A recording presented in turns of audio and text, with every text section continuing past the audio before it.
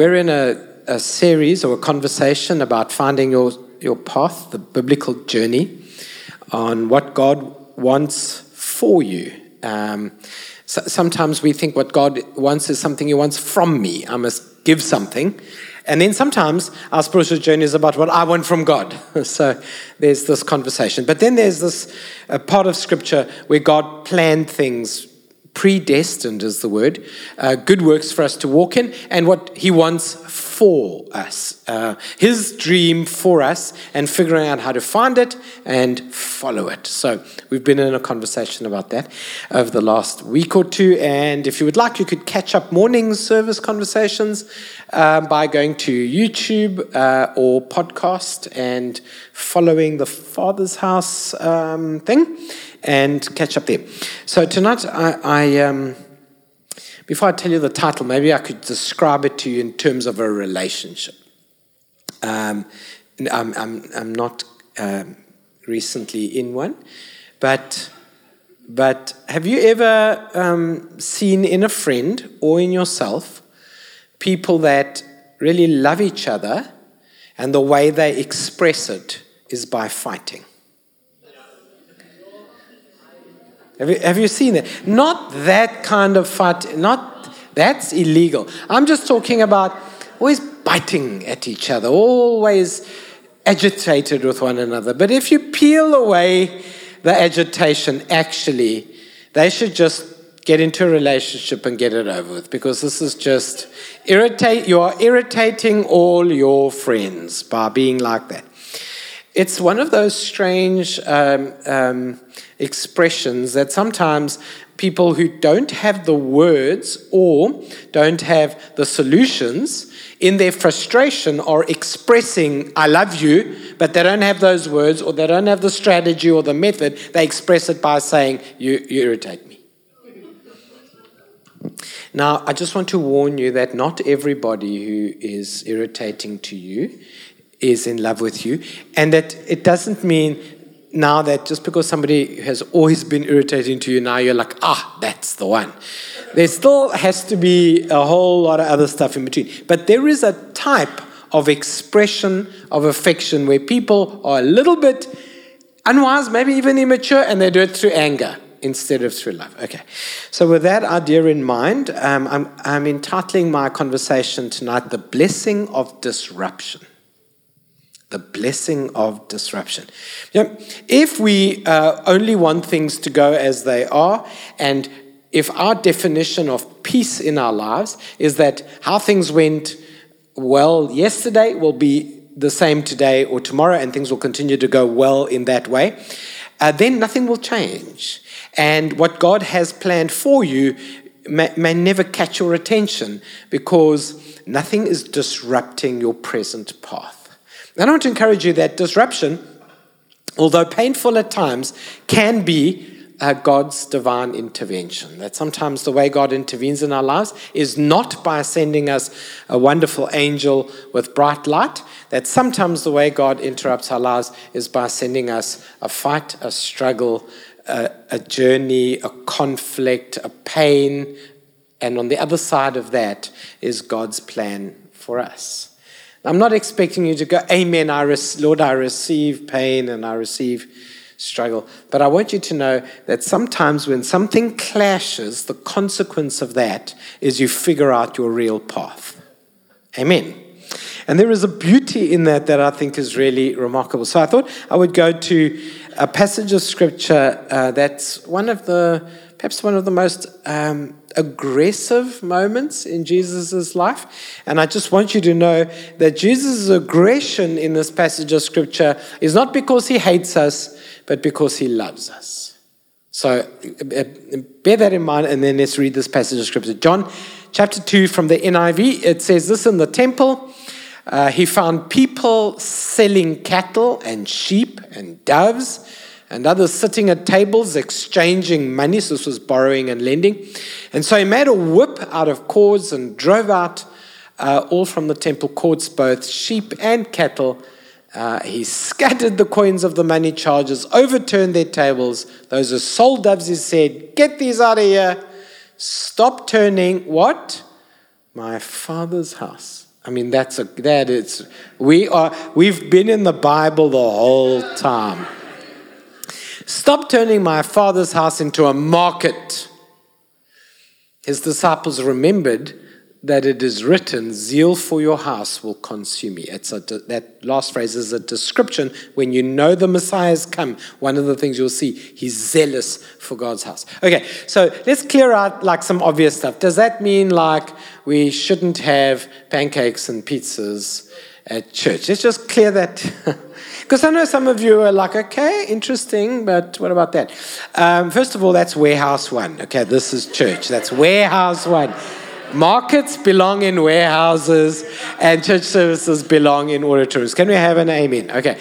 That literally was like one of the big reasons why we wanted a separation was like when we pray for people, we don't want someone in the front going, I'll have a double shot while we're laying hands, But it's got nothing to do with stuff like that. What was happening is a little backstory. Then I'm going to give you 3 principles and I'm going to be finished probably by 10 to 7 so that we can pray. Is that okay? Are you good with that? Now, I know you came all the way out and like you had to choose your outfit, and most of you chose your outfit. And you had to do your hair. Sorry, Danny, you're laughing so loudly. You had to do your hair and I get all that. But I want room for the prayer. So it's not a compromise. I just think I want room for the prayer. So here's what was happening. Backstory. People were coming to the temple, the Old Testament or the old times version of church, with needs. Come with hurts. Come with insecurities. Come with problems. And then they would wait for an opportunity for a priest to pray for them or a message to go out or something.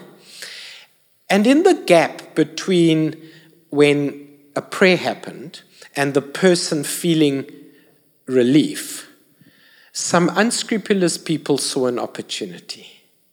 So they said to themselves, these people who are in these desperate needs or hurts or insecurities or uncertainties, if we said to them, listen, you should buy a dove from me because I'm here already and the doves are here and they're lovely. And you should go back into the prayer line and offer the dove as a sacrifice. Your solution will come quicker. So people, because of desperation, think about it. Think you're praying for healing for a terminal illness, or you have a mental anxiety or a crisis, or you're asking God for clarity about buying a business or stepping out in faith. They would go, well, I mean, it's in the church. It must be right. I'll just do it. And people were making money out of the pain and the prayers of other people. Now, that is, so like if we say to you in front here that we would only pray for you if you bought a pancake, then we are breaking the rule. But otherwise, it's really not. So the reason why I picked this passage of Scripture to talk about your path, finding the path God has for you, is that this symbolizes, I mean, it was both a real thing that happened, but it also symbolizes a category of conflict, spiritual conflict that I think we all have to deal with and hopefully resolve tonight. And that is the danger of running our spiritual lives based on a transaction with God. The keeping of record of how He is doing and how we are doing in our relationship. That is a very destructive relationship to have. Do you know, even in human relationships, the Bible says we should keep no record of wrong, right? Now, I know that that's a tough scripture, that 1 Corinthians 1. True love keeps no record of wrong. And I know that to truly love somebody and forgive them many times over for the same thing is a challenging, I get the challenge there. And you're not allowed to use that scripture as an excuse like, babe, I'm going to do something that upsets you, but you're not allowed to keep a record of wrongs. Because the idea is that if your wife isn't going to be your judge, then your God will be. So if I'm going to be completely honest, I think your wife should rather judge you than. Like, I'm just putting it out there. Your wife's punishment, lasts for a season, but the Lord's punishment can be from everlasting to everlasting. So that is not an excuse. But there is a kind of Christianity that seems to have developed, and it's comes and goes, and it certainly was in Bible times, where people were having transactional relationship with God, not a sacrificial relationship with God. So what I mean by that is, if God makes a move, I'll make a move. If I make a move, I expect God to make a move. A sense of whether God is fair or unfair, a feeling like God has been unfair because I did all I was asked to do and I committed and I don't feel like God did his part. Or vice versa. You might think, I know why God isn't coming through for me. I haven't done something. I have failed at something. I am not enough. And so this transaction develops. And if you ever get into this kind of relationship with God, you're definitely always going to feel like you're losing. Because we can't get into a transactional conversation, in other words, a winner and loser conversation with God and feel like we're winning. That just is not pleasant. So I thought what would be good tonight is if we spent a little bit of time having examples, tackling examples of unhealthy transactional relationships with God and how to get out of them. And the reason why this is really important is, throughout the Bible, even pretty well-known people in the Bible had transactional relationships with God, and God had to teach them how to live right. Think about Esau and the selling of a birthright. That was a transaction, right? Think about the most famous transaction in the Bible for 30 pieces of silver, the transaction of Judas. How much transactional stuff. And then there's other kinds of transactional stuff in the Bible, like the mother, the nosy, or the extra mother, who came to Jesus and said, I want my boys to sit on your left and on your right, like a little too far, like crossing a boundary, engaging in a transaction. Think about Peter himself, who tried to have a transaction with God. Wherever you go, I will go, and whatever you do, I will do, and nothing can stop me. And then he did the transaction. He said, you see all these other 11 disciples? They're going to desert you, but not me. I'm going all the way. It's you and me, riding shotgun, bros forever, Jesus. And then, like, at a fire, a servant woman says, aren't you one of? And he's like, no, who, me? I don't know these people. People are weird. This negotiation that takes place. And there's a powerful scripture in Ruth I thought was really impactful on this unhealthy transactional relationship versus healthy transactional relationship. It's Ruth 4, verse 7. It's from the Amplified. It says this, now, formerly in Israel, in other words, in the old times, this was the custom, that's what people normally did, concerning redeeming and exchanging property. Whenever you came to an agreement, this was the custom.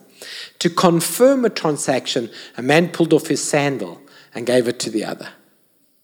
And I thought about maybe we should try that tonight, maybe just pick a friend and give them your shoes. But I knew I didn't think that... Mike and Vian have already reached an agreement there, irrespective of shoe size. Let's see who the winner is. But interesting that statement, because I'm not jokes aside. Can you think of a famous time in Scripture where the taking off of a sandal took place? It was a burning bush, and it was a man of God called to lead the people of Israel, but so insecure. And he was constantly wrestling with God. I'm not the right man. You got the wrong guy. I killed a man by mistake. Don't try that at home. I don't know if I should. And God says, let's settle this matter, that I will be your fire, but you will never burn up. I will keep you from burn out. Let's make a deal that if you give me your life, I'll be good to you all the days of your life. And stop the negotiation. And this man says, I'll take my sandals off because this is a holy agreement. And I'll walk in holiness with God. I'm stopping the negotiation. I surrender. God, all to you, I surrender. One of the things you have to eventually do is settle a matter. You have to settle a matter. You've got to settle in your heart that you have a fresh start. You have a born date and a born again date, and just settle the matter. You have to stop negotiating it When you get married to the right person, settle the matter in your heart and say, the two shall become one, and let no man pull it apart. Settled in your heart. You've got to be grafted into a church sometime or the other and settle that matter in your heart and say, I am not just part of the general body, but I am grafted into a body. And I've settled that matter, and I offer nourishment, and it offers nourishment. And I'm not doing this transaction anymore. I'm not going to think about being a Catholic on Monday and a Seventh-day Adventist on Saturday. That would be the right day to think about that, wouldn't it? And then think about, like, I'm a charismatic Pentecostal guy on all the other days of the week. You have to settle some things. And once you do that, a kind of peace comes into your life. But, equally importantly, you're no longer the victim of abuse. Because the reason why these guys were getting away with selling stuff to the saints was because the saints were insecure. And if somebody said, you know what, I've got this schmancy goat here that you should buy from me because it's got the right color on it and the priests will love it. And they even had, like, I'm not even joking, like, don't do homework on this, that's what you guys have me around for. But, like, even the color of the fur, like, was more expensive. And if you had, like quite a reddish color, like a strawberry color, big money for, like, what's going on? When did God get so fashion conscious that he preferred sacrifices made from mohair rather? I mean, it's wild stuff. People get into wild stuff all because they haven't settled the matter in their hearts. Amen. We'll never in this church say, for instance, on things like money or things like relationship, that if you do this, then God will do that. Never. So that is encouraging a transactional relationship. What you want is a surrender. Lord, I walk in obedience to your will, and then God will out everything you in your life. It's not a transaction. It will be completely a ridiculous transaction, unfair transaction. I am unashamedly the beneficiary of more than I deserve. That is the way it works. I am a product of grace, and therefore it's not a transaction. In fact, to be honest, if I gave him all that I am and all that I have for all of the time I have remaining, it would not bring me to the starting line of what he has done for me. I couldn't. And to think that God would be waiting at the starting line to look at me and say, do something, is so ridiculous. The sovereign one is so far ahead that it would be like you running a race with a 3-year-old and wondering why they don't keep up. It's like, just, you know what I mean? What do we do when you play a game with a 3-year-old? Let them win. Okay, not some, because they're here from Cape Town waiting for salvation. We'll sort you out. Don't worry, Jesus is. You let him win. I heard a story years ago. I'll have to speed it up if I want to finish when I said. Years ago, I think it's from a bit of a radical book. Don't buy it if you don't really want to have radical disruption. I forget the name of the book, but the author was God Chasers. It's called God Chasers. Came out in the 80s. We did have books then, and some of it was just too radical for me. But there was one part that just blew my mind. This idea that God has made himself known in the universe. And the author Tommy Tinney, whom I heard preach this in person in East London many years ago, made a remarkable point. He said, if God was to play hide and seek with us like a father with a child, he would not hide himself so well that the child could not find him. He would hide himself just enough so that there was enough of him sticking out that his child would find him. Because the joy is not in hiding so well you are never found. The joy is in the giggle of the child who finds you. And God is not trying to hide himself so he cannot be found. There's a bit of him sticking out in the universe all over, so that the joy of your discovering him is the pleasure of the Father. Does that make sense? Otherwise he could hide himself in a way that we would never. And in the words of a 12-year-old child in a book I read about kids' church once, to simplify that whole thing, and just sometimes a child can just make it easy. the 12-year-old at Kids Church was asked if they had invited Jesus to come into their hearts, and the child said, not yet, but they would do it today. And the teacher said, that's a great idea. Do you have any questions? And she said, I'm just 12, and if Jesus comes into my heart and he's bigger than me, won't he stick out? Well, isn't that the point? Isn't he supposed to stick out? He's not trying to hide himself impossibly. I'll try not to cry over this part, and then I'll go through the next two quite quickly. I got a message this morning from somebody who was in church, and I should read it, but I'll post it on my socials, like follow me on Threads.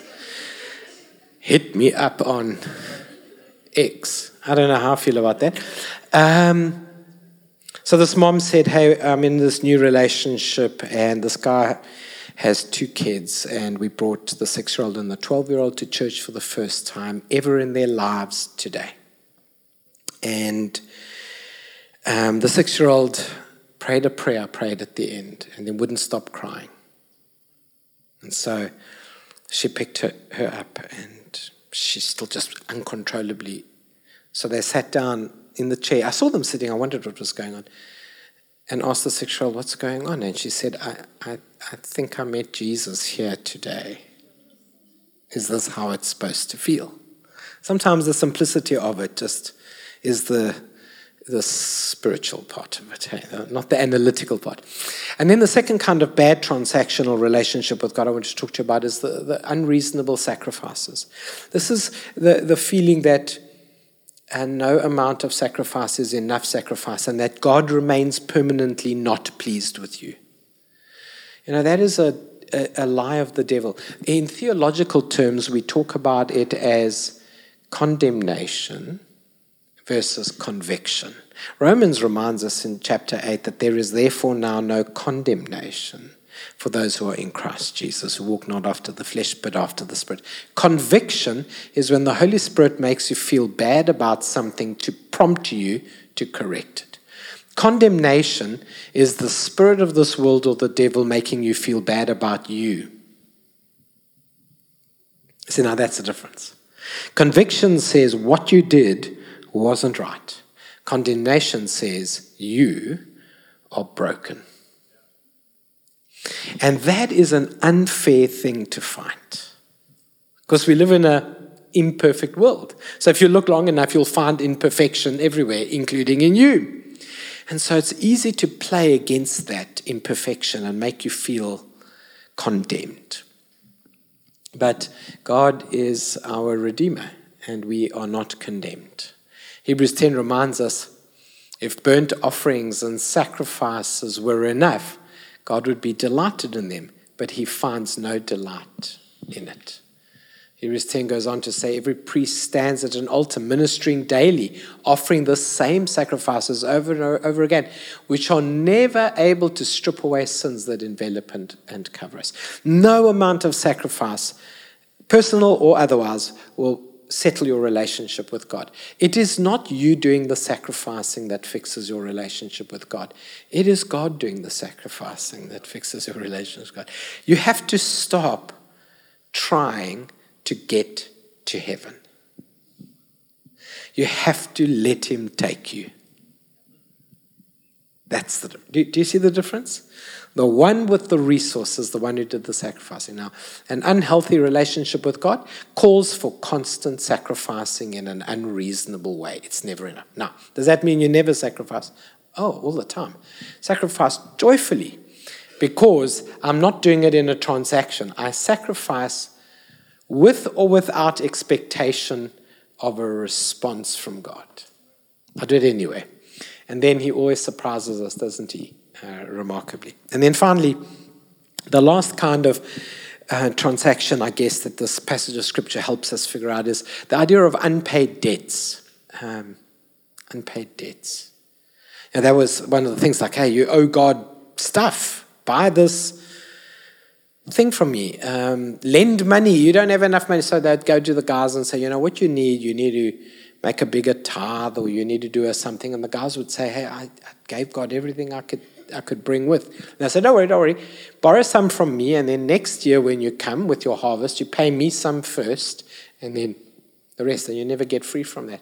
I want to remind you that if you feel you still have an unpaid debt in your heart, do one of two things. Either contact the person and settle it, or reach out to God and settle it. But one way or the other, receive forgiveness and walk away, so that you are not a victim of the devil wanting to make you pay for an unpaid debt that Jesus already paid. It's so important. You mess up somewhere along the way, or you take a wrong turn, or you say a wrong thing. And then this, if you're just a good human, you feel bad. And then the devil comes and prompts you, okay, what are you going to do about that? And you do some things. And then he prompts you some more, what are you going to do about it? And then you try something, it doesn't work out. And the devil says, you know why that didn't work out? This thing. And I think it's a cruel, let me conclude by saying it this way.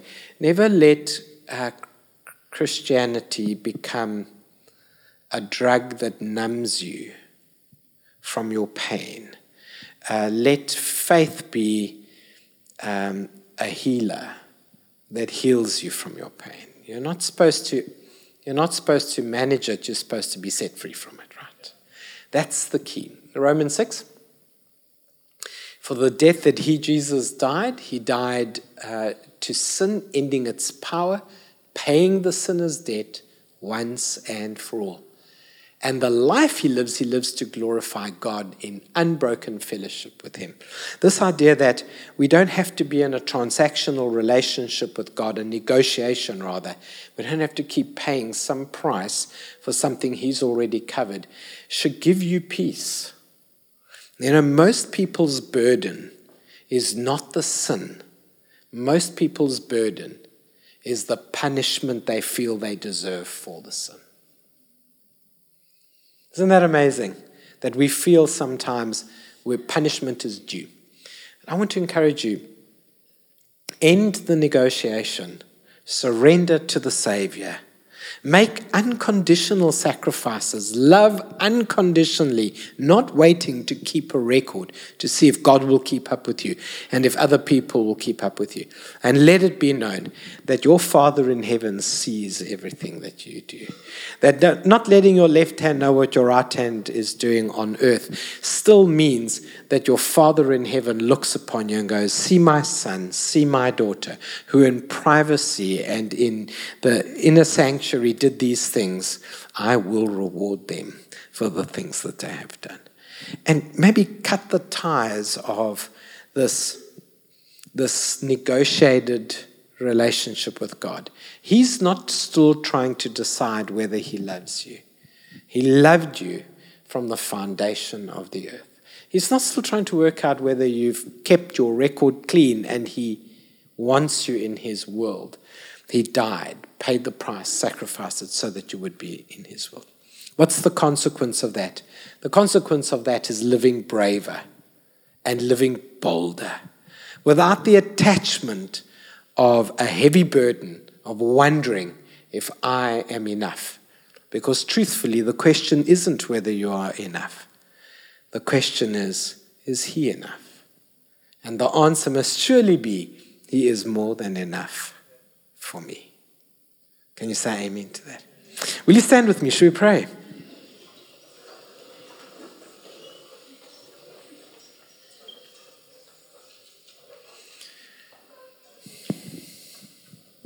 There's a team of people who come to the front. Just to let you know the culture here, one or two people are heading out to prepare coffee shop for you. But the culture is just to have some people come to the front that we endorse and train and pray with. And if at any time in a service you feel prompted by the Holy Spirit on anything, it doesn't have to be what we talked about, but on anything, you feel like you'd like a personal prayer, you just make your way to the front after the service and someone will pray with you. It would be probably wiser for ladies to ask a lady to pray for them and men to ask a man to pray for them. And certainly, if you'll wait a minute or two, we will come to you. We're not in a hurry. We've got nothing else on tonight but to hang out with you. And there's communion on either side of the stage every Sunday. And those who know what they're doing concerning communion, you should go and serve communion and receive it. And there's confidential prayer request cards you can pray. But I'd like for us to just pray tonight that God will break any transactional kind of relationship with him and feel the freedom of being right with God. Like that's the thing, right? If I'm right with God, I can't be abused by people or by religious systems because there's no hook. I'm free. So Lord, we thank you that you put us right with you through no value or effort or sacrifice that we offered. You made us right with you, and you did it because you loved us, and you did it because you chose us and called us, and you wiped the slate clean, and you set us right with you. And tonight, we pray, Lord, that we'll settle some things in our hearts. Debts we feel are unpaid, and unreasonable sacrifices we feel we have to constantly make, and transactions we keep records of. Settle them tonight in the name of Jesus, so that we will feel absolutely free. We will approach each person and each relationship and each engagement with you with the freedom of knowing that you genuinely love us and care for us, and that you have our very best at heart, that you have prepared good works for us, that we should walk in them. And while we're in this space, if you've been in a transactional relationship with God, so you keep negotiating with him, and you're not sure where you stand with him as a result, I'd like to settle that. Like that would be, if we did that before you went to coffee tonight, that would be the best night. Is if you could say, I've been up and down. I've had an up and down relationship with God. Sometimes I think it's fair, and sometimes I think it's not. And I just need to settle it all. Sometimes I think he's unhappy with me, and I can't get to heaven and get there. I'd love to just settle that. So if that's the space you're in, I'm going to invite you to take an action. The action doesn't save you, but it does help you take a step, and every step matters. And if you're here in that space or season, just while we're in this private or confidential space, would you raise your hand and say, George, would you just include me in that prayer? I would like you to pray for me that I am settled in my walk with God, I'm right with God, and I don't want this up and down thing anymore. Thank you. Thank you. Just long enough for me to sit. Kind of, if I squint, I can see through the... Thank you. Thank you very much. Over here on my left, 1, 2, 3, 4, 5, 6, 7 people, and so a whole bunch of people right up back towards entrance 1. And what I'd encourage you, thank you over here also, what I encourage you to do, I'm going to pray a prayer and I'm going to invite you just to whisper it under your breath. But what I'd encourage you to do is like connect with someone. Find someone in this church and say, hey, do you go to a Bible study or a small group, or come here on a Wednesday night and join Alpha, or do something, take an action, only to snap you out of your routine and disrupt your status quo and put you back onto a new path. I think that would be amazing. So if you would like, just pray this prayer under your breath, out loud, any format you like. It's an invitation to be right with God. That's it. So it goes like this. Lord Jesus, thank you for speaking to me, for becoming the loudest voice in my heart. Please silence the voices of the accuser and the condemner and the debt collector. Help me follow you freely as you take charge of my life. Please forgive me for negotiating with you. I surrender instead, joyfully, in Jesus' name. Amen.